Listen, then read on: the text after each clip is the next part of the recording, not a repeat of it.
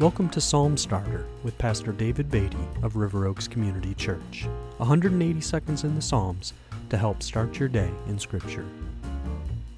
We come today to Psalm 91, and I'll read verses 1 through 10.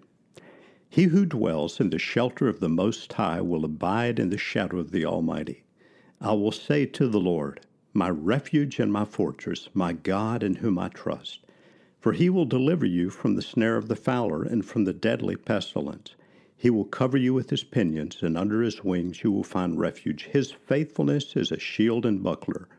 You will not fear the terror of the night, nor the arrow that flies by day, nor the pestilence that stalks in darkness, nor the destruction that wastes at noonday.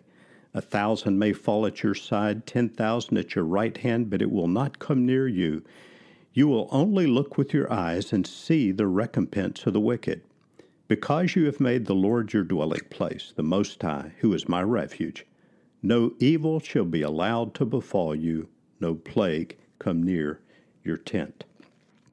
Psalm 91 speaks of the many benefits for those who know and trust the Lord as their refuge. Two of the obvious ones are, of course, protection from countless unknown dangers that we all face through life. Verse 11 says, he will command his angels concerning you to guard you in all your ways.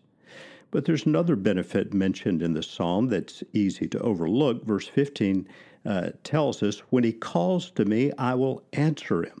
I will be with him in trouble. I will rescue him and honor him. The 91st Psalm is not promising us that we will never have trouble, but rather that the Lord will be with us in trouble. All of this is possible because he has revealed his salvation to us. Verse 16 says, with long life I will satisfy him and show him my salvation.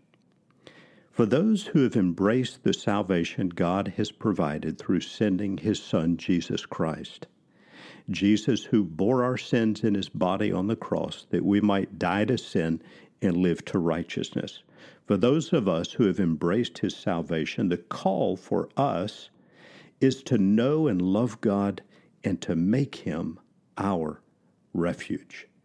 Let's pray about that today. Father, we come this day in the name of Jesus Christ, and how we thank you that you have revealed your salvation to us through Jesus.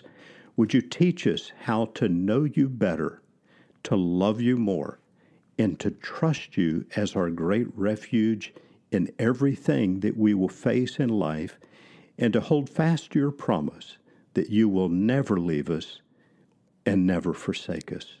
And we pray in your great name. Amen.